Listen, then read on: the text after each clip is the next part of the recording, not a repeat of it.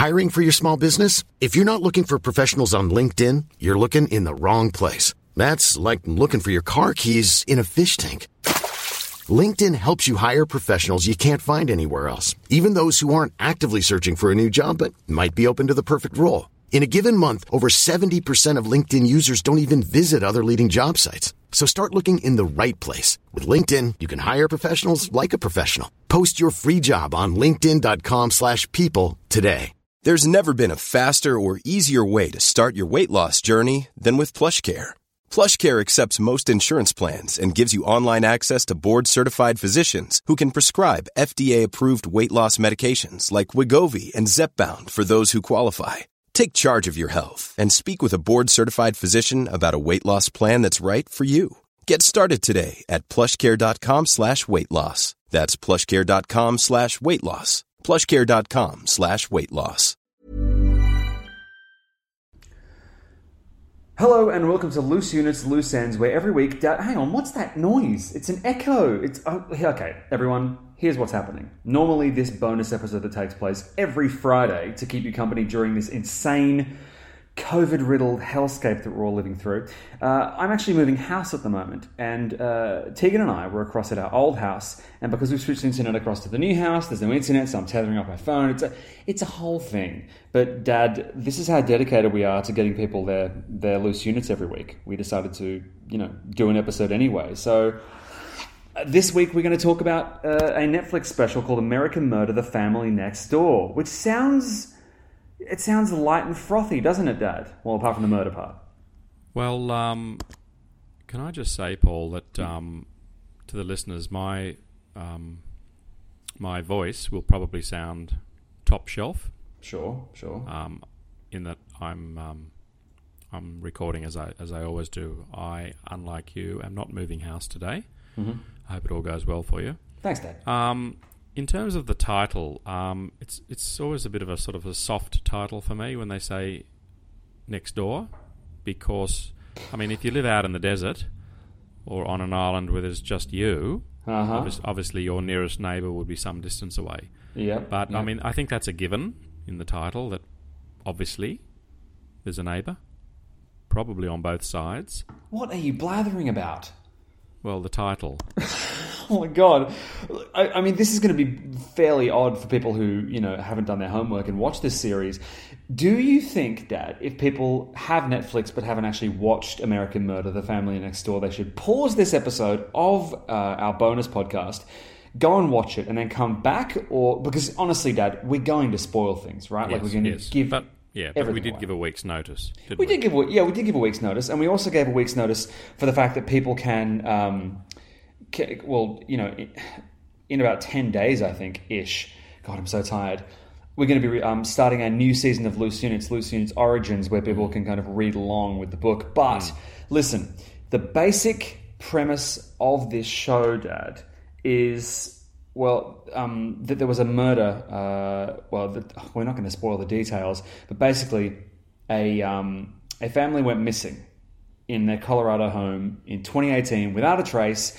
Shannon Watts went missing, and her husband Chris was the first suspect. And basically, this series, and the kind of crux of this series, is that the whole thing appears to take place through the prism of social media. And I mean, were you kind of exhausted by the just density of social media coverage that Shannon was kind of throwing out there? Because there was not one meaningful family moment that was not just kind of put under the laser focus of Facebook, basically. Mm. Well, Paul, we all see things through the prism of our own lives, lived lives, and from the get-go, that woman, that friend of hers, she really gave me the shits badly, because she was so officious. I mean, honestly, if I had a neighbour like that, I'd probably move. And now, then do you mean the one who...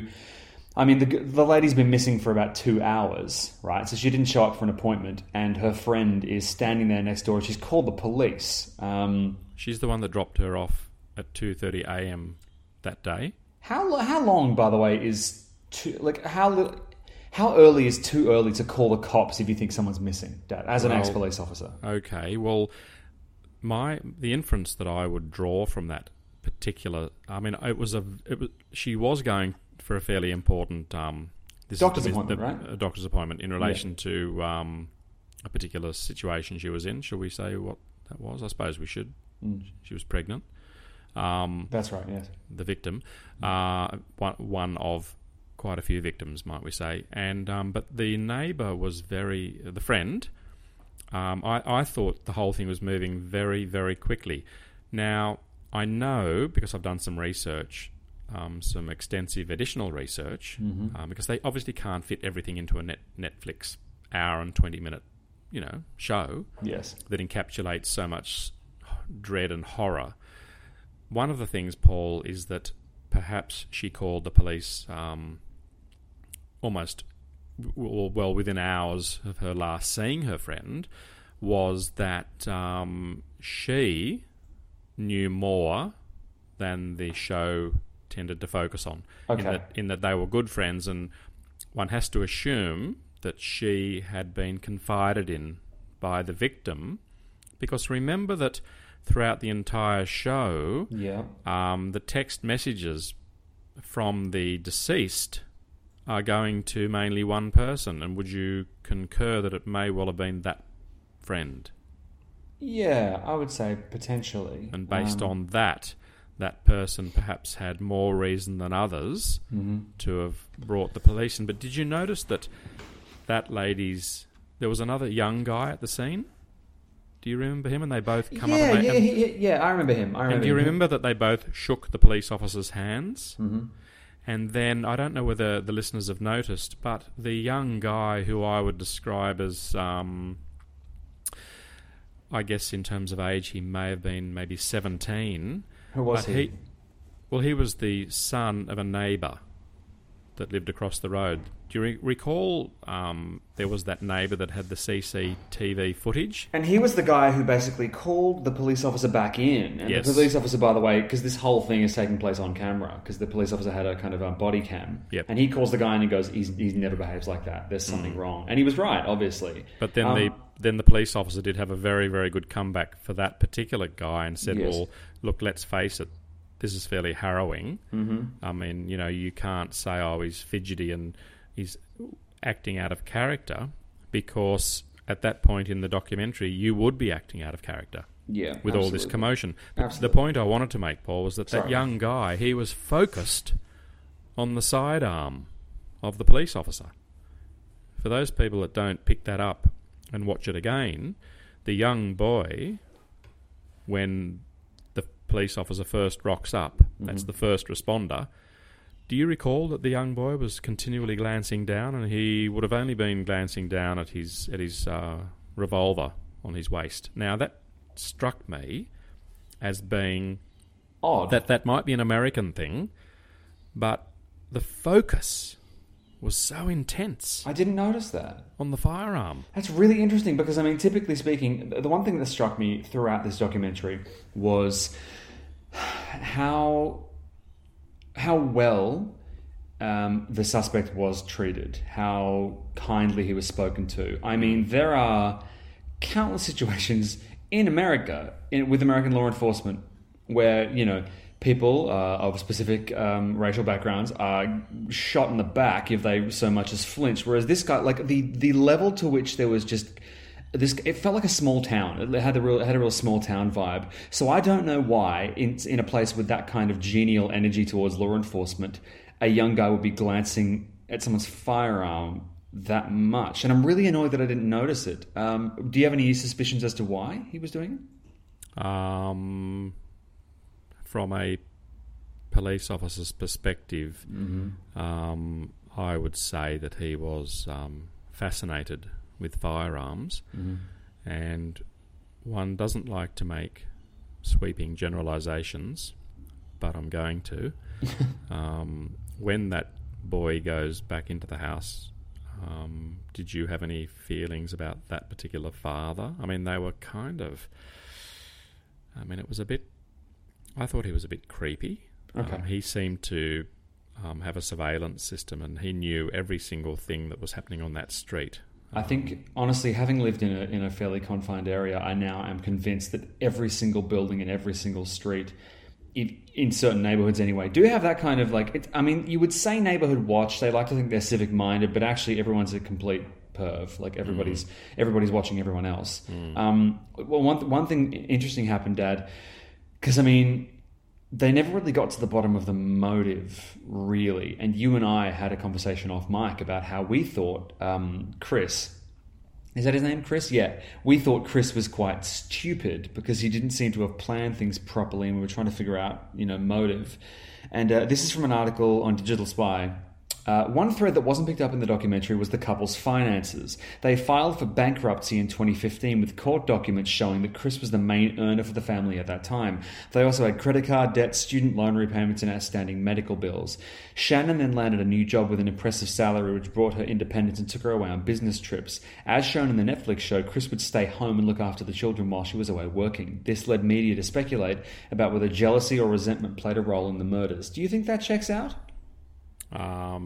No way. Okay, good to know. I believe, Paul, that the sole motive was his lover. You think she put him up to it? Definitely not. Okay. I think she's totally absolved. Totally, yes. And she was not called to give evidence in the court case. She, by the way, that this has completely ruined her life. Yes. She's basically gone into hiding for fear of reprisals. Well, the problem is, this is one of the downsides of the otherwise lovely phenomenon of true crime fans, is that sometimes people think just because they're into crime and they've watched enough stuff that they have the skill set to basically become armchair detectives. And then what you do is you combine that with the weaponization and the toxicity of the internet, and suddenly you've got... there are so many crimes going on right now, active cases, where the obsession with the cases from true crime fans and the fan followings and the speculation has actually jeopardized the case, because suddenly you've got, court cases are meant to be pretty hermetically sealed environments, but what if you've got thousands of people on a Facebook group comparing and contrasting photographs and speculating? What if a jury sees those speculations? Well, they do, yeah. And that's why it's very difficult to get what's called a fair trial, because we do have trial by media. Yes. And for those people that remember the Lindy Chamberlain affair, the media had her well and truly convicted based on some absurd ideas. Yeah. And imagine if that had have happened in America, or we had the American system of justice, whereby imagine if she had been executed and then later exonerated. So the media are very, very powerful, and it's very difficult. It's a little bit like judges, how they're supposed to be impartial. Yeah. But they are human beings as well, and they do have their belief systems, and we all bring we bring this incredible mix. But I was very, very impressed with every police officer, both uniformed and plain clothes, in the documentary. Yeah. I felt, Paul, that in that very first text message, or maybe the second text message that he uttered prior to him arriving back at his house that morning, was the rather bizarre text saying, it was 3 words only, and it was... please be there.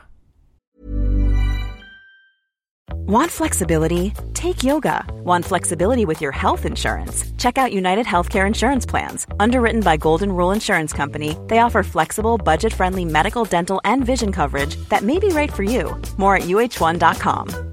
How would you like to look 5 years younger? In a clinical study, people that had volume added with Juvederm Voluma XC in the cheeks perceived themselves as looking 5 years younger at 6 months after treatment. Look younger, feel like you. Add volume for lift and contour in the cheeks with Juvederm Voluma XC. Reverse signs of aging by adding volume to smooth laugh lines with Juvederm Volure XC.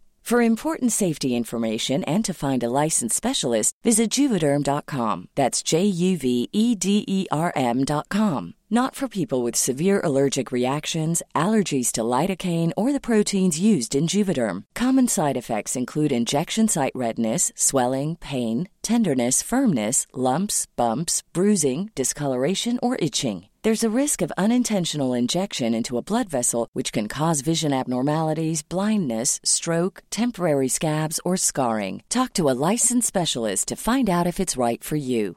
There's never been a faster or easier way to start your weight loss journey than with PlushCare.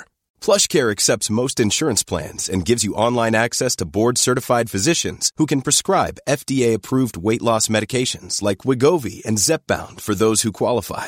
Take charge of your health and speak with a board-certified physician about a weight loss plan that's right for you. Get started today at plushcare.com/weight loss. That's plushcare.com/weight loss. plushcare.com/weight loss. Now, again, that struck me the first time I saw it. I have, for the listeners' information, watched it twice. I watched it the first time, and I think everyone knows that I found it very distressing. But I watched it. I watched it the second time clinically with Christine, and Christine, was a very skilled and still is a very skilled investigator, and her thoughts and her ideas were not the same as mine. She had some very interesting ideas that because we all see things so differently. But one of the things that really struck me in this documentary was his dramatic change in his physical state within a fairly short period of time. Yes, and I like that the police officer brought that up, because it was notable. And I mean that, he, again, back to your point before, Dad, you said you were impressed with the police work. Tegan and I were really impressed with the ability of the polygraph lady whose name escapes me and the other guy whose name also escapes me. Look at how much research I've done. And their ability to basically... I referred to it as almost shutting off every route of escape except for one, and then making him feel like it was his idea to walk through that lone door. And you said that in your eyes, their techniques seemed like coercion. Could you talk a little bit more about that? Well, for the listeners, every time they would leave the room, sometimes one, but often both of them, would reach down and gently squeeze in a very paternalistic way. They'd almost give him a reassuring, comforting gesture. Now, that does not happen in the experience that I've had dealing with some pretty heavy crims. Okay, yes, you can become friendly, but not over familiar. But there was also a kind of compassion, but, he didn't have to take the lie detector test. I have a feeling, from my point of view, that one of the best things you can ever do if you've committed a terrible crime is fess up and admit to it. And I think that... one of two things. He felt that doing the lie detector test, he probably knew he'd fail, and that would be a gate to open and then travel down and through a process be able to eventually come to terms with what he'd done and then make admissions.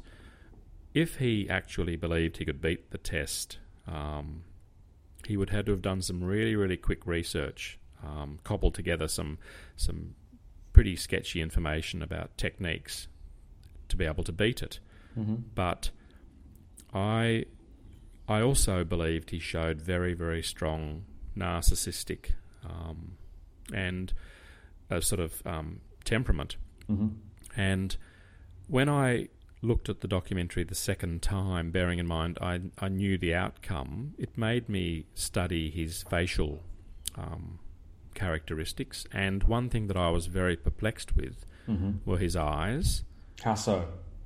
They looked empty, and they looked actually quite creepy. Did you notice how he referred to the children once they said the kids are missing? He started referring to the children in a past tense, like he knew that they weren't coming back. It was the kids were great, stuff like that. It was very, very. It felt obvious to me. So they potentially knew going in that he was guilty, right? Which means all they had to do, presumably, is make him walk into the noose. That's all they had to do. My problem, however, is then if they knew that he was guilty, how is it okay to be that genial with him? Is there not would that not be a bit weird? Well, it's a technique that they've chosen. That male and female police officer, those detectives, they would have worked together as partners, and they would have a very, very deep understanding.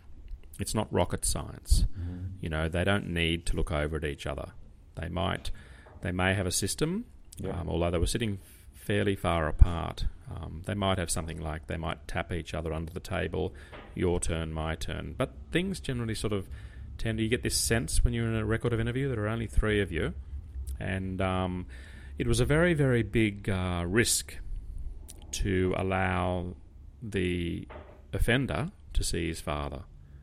And was it? I think so. I think it was that was a risk. Imagine if the father had have come in and just said to the son, "Look, no matter what you've done, son, please don't talk about it." Yes, of course. He could have. But because they were filming the meeting between the father and the son, and the son made certain admissions. One of the terrible things about this particular story, at first I thought, because the female detective, she came up with the idea that, is it possible that you actually saw your wife murdering your two kids? And then that was the trigger. And he then kept that thought in his mind, so when the father came in, and he eventually kind of half told the truth to the father, he used that planted seed, and he says to his father, "I saw her murder the two girls, and in a fit of rage, I murdered her." I found that interesting how he would basically tell... So he'd tell a lie, and then they'd call him out on it, and then he'd cede a little bit of ground and admit... You know what I mean? At first they said, "So, were you cheating on the woman?" And he said, "No." And they proved it, and he said, "Well, yeah, I was cheating on her, but I didn't kill my family." And then they said, "Look, we've got proof of blah." And then he said, "Well, yeah, I killed her, but I didn't kill them." So he kept wanting to kind of keep a safe space within the lie so that he could kind of hang on to something. But you are absolutely right. It was fascinating. They plant a seed. He walks into the room with his dad, and you can see his brain just almost effortlessly kind of going, "Oh, yeah, but she killed the kids. I killed her because she killed the kids." That was bizarre. And the poor father believed his son. Yeah, he did. And he was really, really upset. I found that scene pretty depressing, but I also found it really sad that the son was lying to the father, because the father obviously really loves his son. So that was kind of really bad. But another thing, Paul, that a couple of minor things that I found slightly troubling. I've complimented the police in terms of their civility, and to a degree the initial policing was fairly basic. But there was one comment that I objected to, and that was when the police went into the kids' bedrooms, there was a general consensus from all those in the room on the law enforcement side that they felt the place was a little bit too tidy. Now, I think that's fatuous and irrelevant and just dumb, because I thought it was weird as well. Some people, and also for the person cleaning it up, the forensics person to speculate on camera about that felt really weird. That's not their job. No. So lots of people make sort of suppositions. But it was a very, very... the entire process was concluded within 3 days. It was quick, wasn't it? In terms of... I mean, that is very, very quick. Yeah. But, Paul, one of the most distressing parts, in fact, I'm going to say this, I'm putting this out there, but for me, the most distressing scene in the entire documentary is that scene of a tape measure measuring the diameter of that pipe. Oh, yes. Now, that pipe was at the top of one of the large oil vessels. So what I did this morning, listeners, in a macabre and somewhat bizarre sort of sequel ending to this horrific story, is that what I did, I got out a tape measure and I measured various body parts. Now, I know that I'm an adult male, but the kids were not tiny, particularly the 3, maybe 4-year-old. She's not a tiny thing. And then I started to think about circumference of the skull, and then more importantly, Paul, the torso, and something that they didn't even touch on. And I've done not a lot, but I've pretty well scoured the media as best I could to find out and glean some of the. And there's just nothing about the forensics side of this particular story. Right. But I will. I'm going to say this, that in my opinion, those young children could not possibly have been placed or pushed through or pressed through those small holes, which makes me believe that the bodies would have been dismembered. No. Well, I just can't see how you can get a human torso through an 8-inch hole. I mean, you can think about it and you can imagine, and then imagine what's going through the father's mind. So that then makes me feel that he is I don't have any words. Just an absolute psychopath. I just cannot.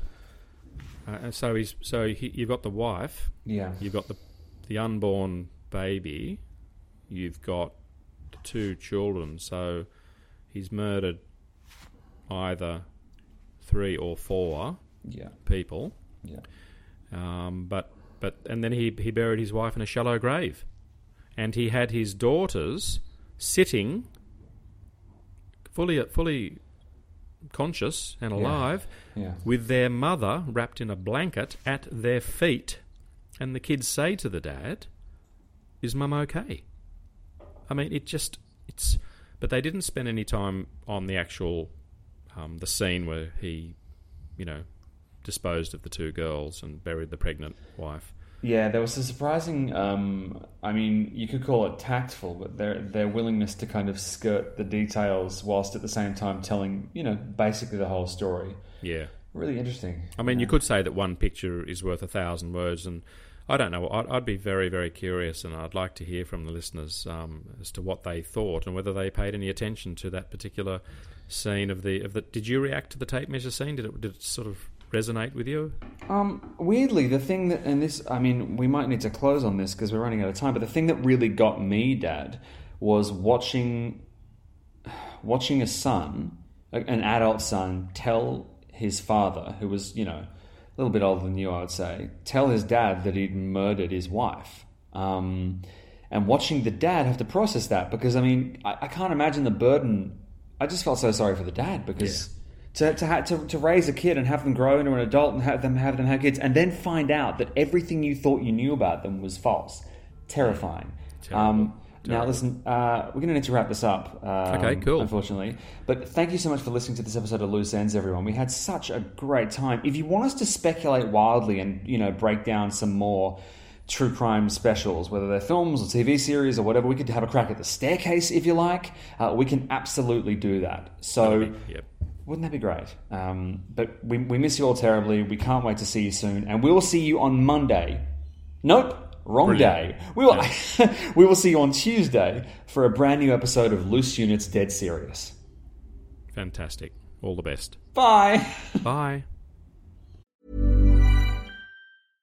Flexibility is great. That's why there's yoga. Flexibility for your insurance coverage is great too. That's why there's United Healthcare Insurance Plans. Underwritten by Golden Rule Insurance Company, United Healthcare Insurance Plans offer flexible, budget-friendly coverage for medical, vision, dental, and more. One of these plans may be right for you if you're, say, between jobs, coming off your parents' plan, turning a side hustle into a full hustle, or even missed open enrollment. Want more flexibility? Find out more about United Healthcare Insurance Plans at uh1.com. Planning for your next trip?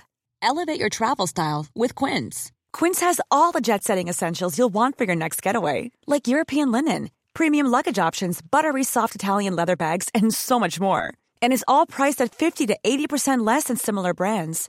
Plus, Quince only works with factories that use safe and ethical manufacturing practices. Pack your bags with high-quality essentials you'll be wearing for vacations to come with Quince. Go to quince.com/pack for free shipping and 365-day returns.